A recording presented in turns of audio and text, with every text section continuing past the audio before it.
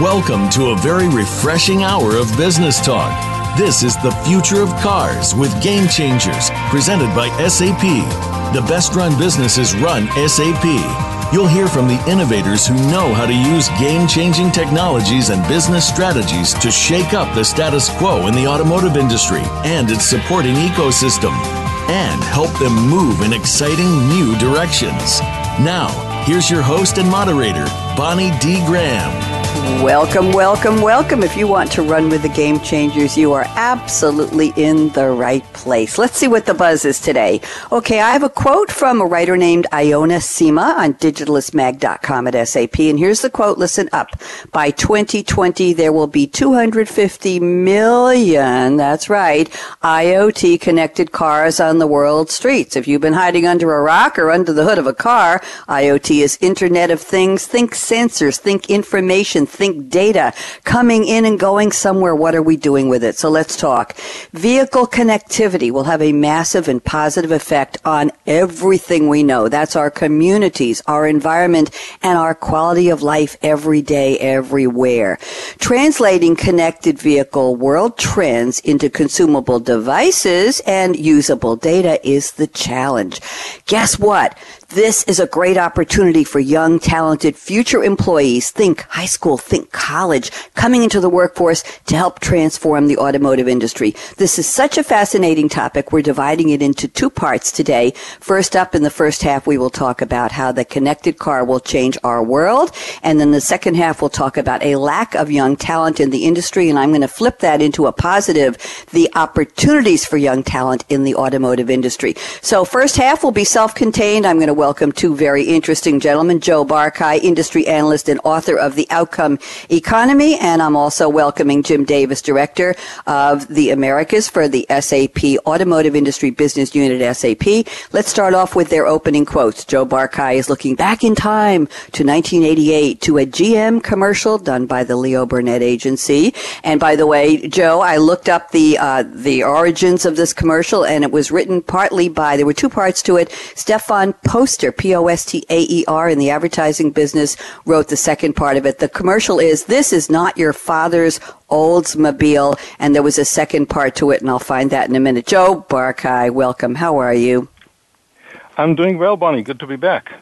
Thank you. Here's the deal. Joel Machak, M-A-C-H-A-K, wrote the famous line, and this person, Stefan Poster, wrote the tagline, "The New Generation of Olds." And Joe, do you remember that they started with a famous person and his, whoever it was, his daughter as the new generation? Yes? Yeah, it was William Shatner, yes, and his daughter, and I think this was her first and last appearance as an actress, I think. Yes, and there were reasons for that, but we won't go into that because this is not an X-rated show. They also had Ringo Starr's purple-haired daughter, and they had Dave Brubeck's brothers. Did you know that? No, I did not know that part, but I do remember your reference to the X-rated radio show. I do remember that reference. The TV commercial. Yeah, they had to use a little tape. Let's just leave that one alone. Joe Barkai, welcome. It's been way too long. Talk to me about why are we talking about This Is Not Your Father's Oldsmobile. Go ahead, Joe. Right, and so it's this commercial that was very successful as a commercial became almost like a tagline, and we use this expression again and again and again to connote a major change. But I chose it really not so much because there's a new generation of car technology, although at the time GM was trying to push I think it was the Cutlass Supreme. Not that it helped them much. It was a failure. But again, I didn't choose it because it's about new generation of car technology, nor because it's a new generation of buyers. Although again, I think that the connotation of new generation is very important to our today's discussion. I really chose it because I believe that everything is changing nowadays. It's much more than just technology, even connectivity. And as impressed as I am by the number of connected cars, I think it's much more profound than that. Everything is changing. Technologies such as electric vehicles and connectivity are just kind of one part of this change. The entire value chain is changing. We have new car makers that make Detroit nervous, although parenthetically I would say many of them would go nowhere. They will not go into production. We have new low-tier suppliers, especially from semiconductors, Intel and Qualcomm. They've never been in the business, again, making Detroit nervous.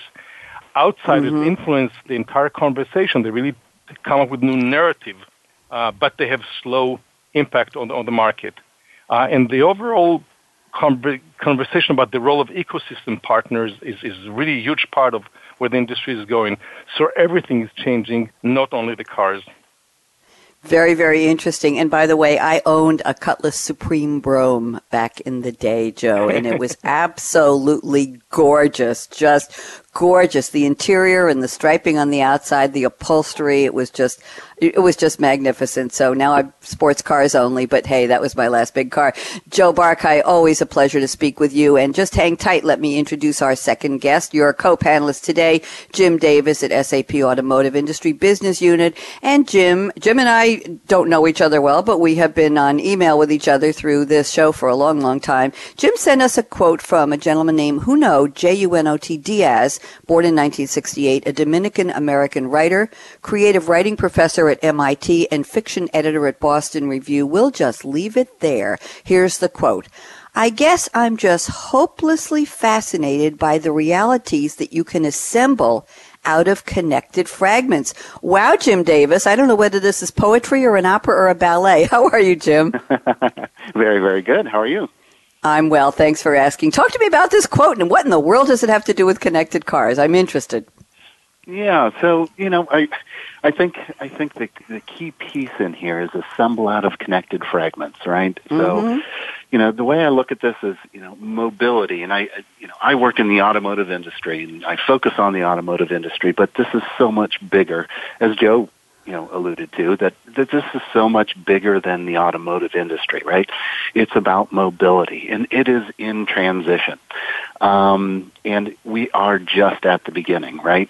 And everything is very, very fragmented, right? We have new entrances into the race for case, right? Connected, autonomous, shared, electrified. We've got, behemoth players, 100-year-old companies that are in this, in the OEMs. We have new entrances. What we do know is this is a major disruption, right? Many are going to play in this space, but many will shrink, many will grow, many will outright fail. And, there are going to be great ideas that are going to rise to the top. They're going to morph, they're going to combine. And, I think, the companies with the best ideas won't always win, right? I think, and Joe alluded to it a little bit, we've got a lot of new entrants to the market. It's going to be a combination of new ideas, and the ability to execute on those ideas and still be, nimble enough to react to new innovations. So I think we're right at the beginning of something, something pretty incredible, and it's really going to come together out of these little fragments of innovation. And where is it going to go? Nobody knows. Not yet. We don't know. Interesting question. I just want to pose a quick question for first Jim and then Joe. Does the consumer really care about all this? We're talking, I think, at almost an industry level here. We're talking about connectivity and IoT. Is this transparent? Is this obvious to the consumer, Jim? Do people listening say, oh, gee, can't wait to get my connected car. This is going to be a wow. They say, hey, just give me a car that performs, that may be nice to the environment, that fits in my garage, or maybe I'll go into car sharing. How much does the consumer actually care? Or is this more industry focused right now? I think it's just like any new innovation or new technology, right? You've got the early adopters who are kind of geeking out about certain things, and they're very aware. But then you've got a large portion of the market that's just that let's say interacts within the ecosystem, right? Whatever that ecosystem may be. But the good, like I said, the good ideas are going to bubble to the top, and interesting things that bring value to consumers will start to change their behavior. They'll start to move to, whatever, fits them lifestyle-wise or economically, or you said it. You nailed it. Whatever starts to change their behavior. That's what I was looking for. Thank you, Jim. Joe Barkai, thoughts on that, please? Yeah, well, first of all, I think all new cars are connected. So I think we should kind of stop counting cars all cars are connected because they have features that require connectivity. Regulations will get there. That's not an important number. It's very impressive, but it's not important. So it's not about the connections or the conduits, but rather the content of the data that flows through this. So this goes back to the point we're talking about, which is the value. So what is the value that the consumer gets from having a connected car? And until we focus on the content and the value, the audience will just kind of remain lukewarm about their attitude. Part of this discussion is also who pays for it. And Bonnie, you and I had a conversation in the past about the business models and the digital identity of the drivers. So long as the OEMs continue to charge for services that consumers have anyway, again, connectivity will not provide the right value equation for the consumer. So part of it is really what are the business models that we use in order to communicate and deliver the value in connectivity. So let's not count cars. Let's count content and service providers that deliver value to consumers. Thank you, both of you. Very well done. Quick question for each of you. We're not going to go too deep into this today, but Joe Barkai, where are you calling from, and what's your favorite drink? Then we'll do Jim, and then we'll quickly dive into our roundtable so we can make this discussion very, very, very deep within the next 15 minutes. So, Joe, where are you, and what's your favorite drink? So I'm calling out of my home office outside of Boston. Favorite drink really depends on time of day. We usually talk about coffee here. But today was my small contribution to global operations and collaboration. By that I mean that it's one of the days where I start very early to have conference calls with China and India. So I'm past my coffee time, although I do have a backup. I think it's Spitz coffee. And I have just clear water to take me through the conversation today. You're copying me. That's no fair, Joe. I'm supposed to be the only one with water. Thank you. Jim Davis, where are you today, and what's in your cup? Tell me. Yeah, so I'm calling from the automotive powerhouse city of Columbus, Ohio. That's a little tongue in cheek. And what's in my cup? It's a custom mix of Starbucks Verona Dark Decaf and Dunkin' Donuts Hazelnut. So. Whoa! And who makes the custom mix? Is that something you do in a coffee maker at home, or you just take a half a cup of each and you pour them together? It goes into the filter half and half. So. I've never heard that one before. This is the first time a Starbucks and a Dunkin' Donuts together in one. Very interesting. Thank you, Jim. You can come back on the show anytime. I like that. And they don't let me anywhere near caffeine on Tuesdays because I'm doing two shows almost back to back, and this is the first one, and we're doing two shows out of one show right now. So this is fascinating. Yes, just cool, clear water in a cool, clear mug. I'm in Durham, North Carolina, and guess what? There is so much fog here right now that when I opened my bedroom window, I couldn't see outside to the pond, which is about 30 feet behind my house. Couldn't see the pond, and I couldn't even see the screens on my back porch from the living room. That's how foggy it is. So there you go. It will uninvert soon. So here we go. So now it's time for our roundtable. No breaks because we are just barreling through here. Joe Barkai, I'm going to read one of your statements, and let's get you to do a 2-minute dive, and then we'll get Jim's comments, and then we'll go to one of his. You say connected cars is a general term for cars with advanced safety features, ADAS, and eventually autonomous but still connected cars promise, let me just read a little bit, reduced road fatalities, reduced pollution, and traffic and transit optimization. This is something consumers care about. Joe, is this here now or is it still coming? No, it's certainly still coming, in part because it takes time for those technologies to implement it. ADAS, as a general class of safety features, is really making its way slowly into cars. So if you buy a car today, you have many features that we in the industry classify as ADAS. Things such as blind spot warning, lane departure, responsive cruise or automatic cruise control, etc., etc. So they're coming in little by little. And as we get to enough cars on the roads, which is a very, very important point to make, we'll start seeing some impact on fatalities.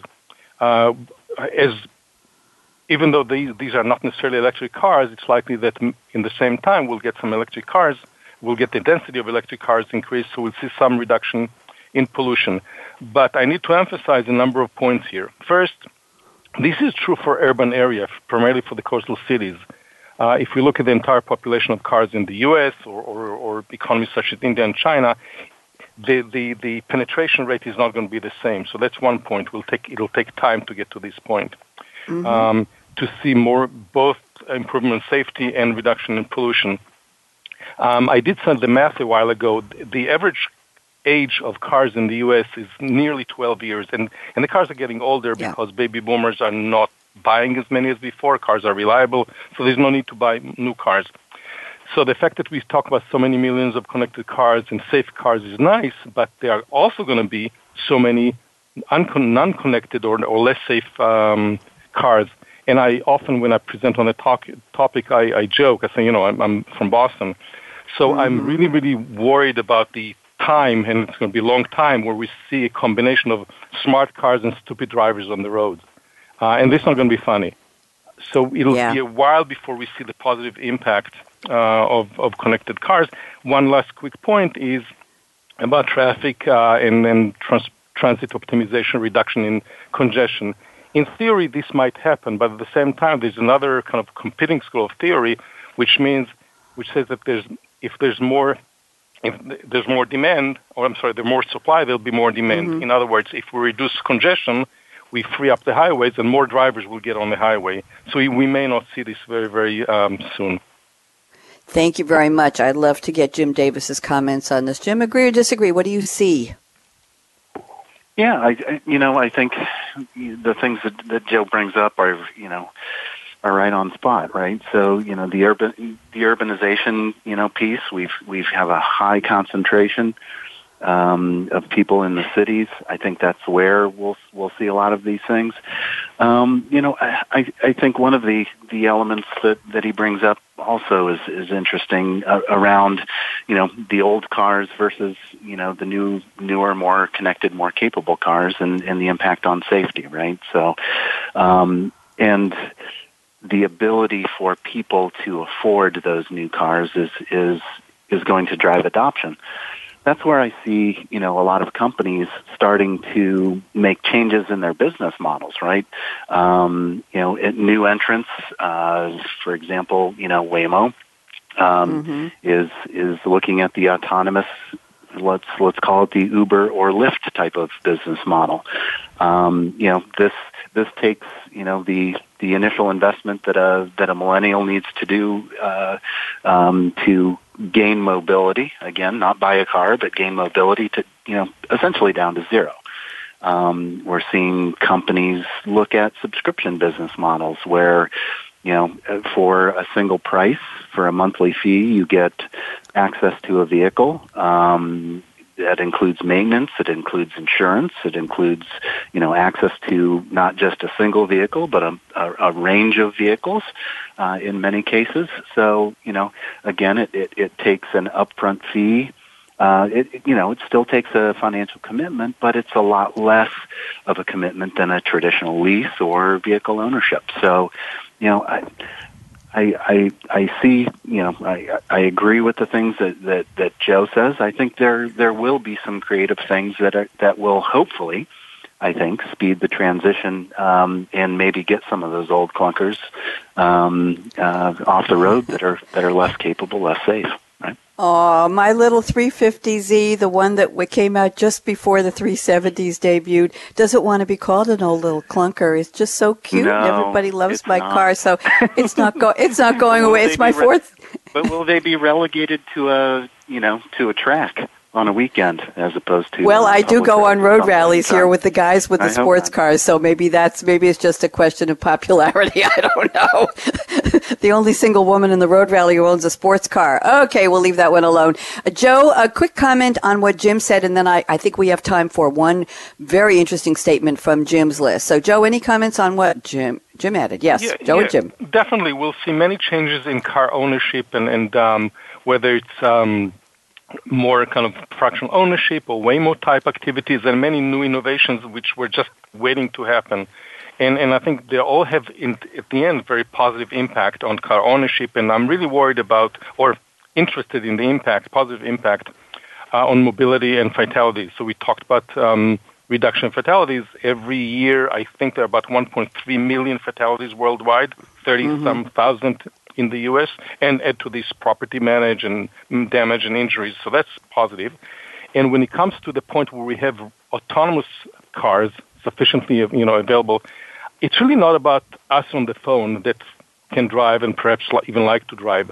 I'm really interested in the positive impact autonomous vehicles will have on the elderly, on people with disabilities, on children. Yeah. This is where we need to focus, create those opportunities to help, to improve inclusiveness in Yes. society, which today is very difficult to accomplish. Joe, that goes back to my question to Jim in the beginning and to you. Do consumers really care? And the answer could be, heck, yes, if it helps us with getting people from one place to the other safely and efficiently and more easily all the way around. Thank you, Jim and Joe. Jim, here's a comment from your notes here. You say by the year 2025, around 80 billion IoT devices will be online. And we're not talking just about cars here, resulting in 180 gigabytes, I'm assume, or zettabytes of data. Let me read the next sentence, and that's what I want you to talk about.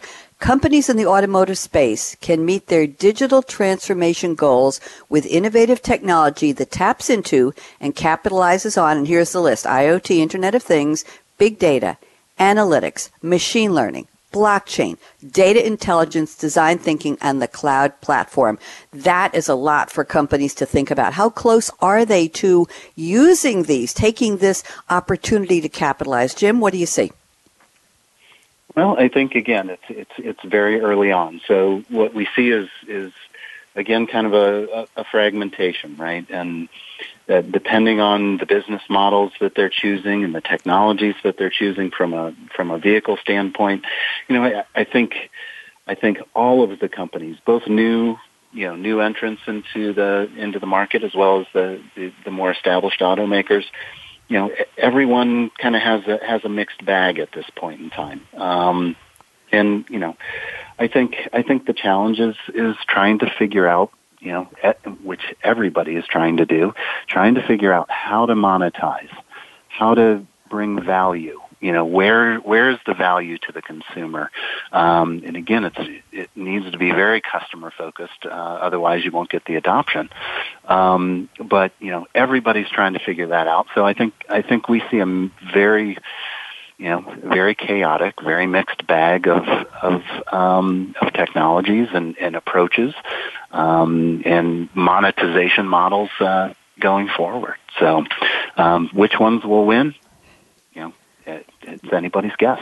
That's another couple of shows. Just let me read one more thing here. You say that automotive companies need to be moved beyond the novelty phase of the current state of connectedness and develop use cases that benefit consumers, owners, insurers, maintainers, manufacturers, municipalities, and ultimately in the environment. I think that's a good wish list there. Joe Barkai, comment on what Jim just added, please. I absolutely agree. I'm just looking at a deck of a slide that I'm preparing for. I'm going to address the Israeli automotive industry next week. One of the slides reads, Hype, Innovation, Fragmentation, Opportunity. So the hype and the excitement leads to innovation, but as Jim said repeatedly, it also causes fragmentation. But these create opportunities for new models. But I want to really kind of add to this the observation that it's all about the value of data, of course. And yes, we're going to have tons of data, zettabytes and what have you. But we have major issues around semantic models, so it's not about flow of data, but can we make sense out of the data? And because of the fragmentation, because of the excitement, these data models are not compatible, so they create new barriers to adoption. And a huge part of it, which we've not touched upon yet, and we can go there, Bonnie, I guess, is around privacy and security of data. It's one thing to have tons of data, that's but part 3. That's a whole other show. That's a whole other show. And you know what? It's time right now for us to zip around to the predictions part of the show because we're almost done with our first half. So, Joe Barkai, while I have you on the microphone here, why don't you look into the crystal ball? Let's take it up to 2020, which is not that far away anymore, Joe. And what do you see? I'm going to give you exactly 60 seconds because we're just about ready to close out. We want to give Jim his 60 seconds of predictions glory here. So, Joe Barkai, look into the crystal ball. 60 seconds. Veet, go. Of course. So 2020 is not going to look much different than today. We'll see a lot of technology innovation. We still see a tremendous amount of fragmentation and car makers not knowing necessarily how to respond. So they will continue to kind of hedge their bets and invest in technology, set up more activity in Silicon Valley. They will invest in Waymo and others. It's going to be very similar to today. So to summarize, we'll see technology innovation and progress. We are not going to be enough business model innovation and adoption. Sorry to Thank be so you. pessimistic, but that's my view. That's okay. We always want an honest viewpoint. Jim Davis, I have exactly 60 seconds for you. Vite, vite. That's quick, quick in French. Go ahead, Jim. What Joe said. You got 50 seconds now. I love it. I love it. Actually, we don't. We're just about ready to wrap up here. So, Jim, one sentence from you. Come on. What do you see? 30 seconds. Go. I think we're going to see a continuing disruption. I think we'll see, as Joe said, it's not 2020 where the big changes happen. It's more 2030 is where we'll start to see winners and losers emerge, both in companies, but in business models and technologies and value. Thank you. We're going to stop right there. And I know who two of the winners emerging already are, Joe Barkai, industry analyst, and Jim Davis at SAP. And a shout out to Dave Parrish, Miranda Labate for helping put this together. We have Michael Dietz at SAP waiting on deck for part 2. Joe Barkai is coming back. A shout out, of course, RIP, our dear friend who started the series with me 3 years ago, Larry Stoley. Our car guy, we still miss you. Damn it, Larry.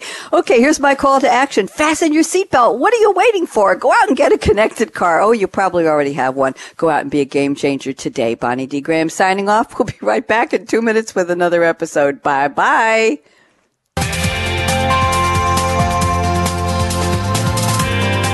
Thanks again for tuning in to the Future of Cars with Game Changers, presented by SAP.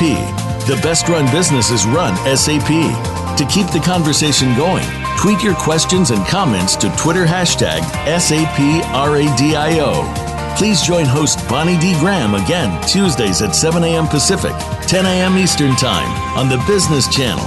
We wish you a positively game-changing week.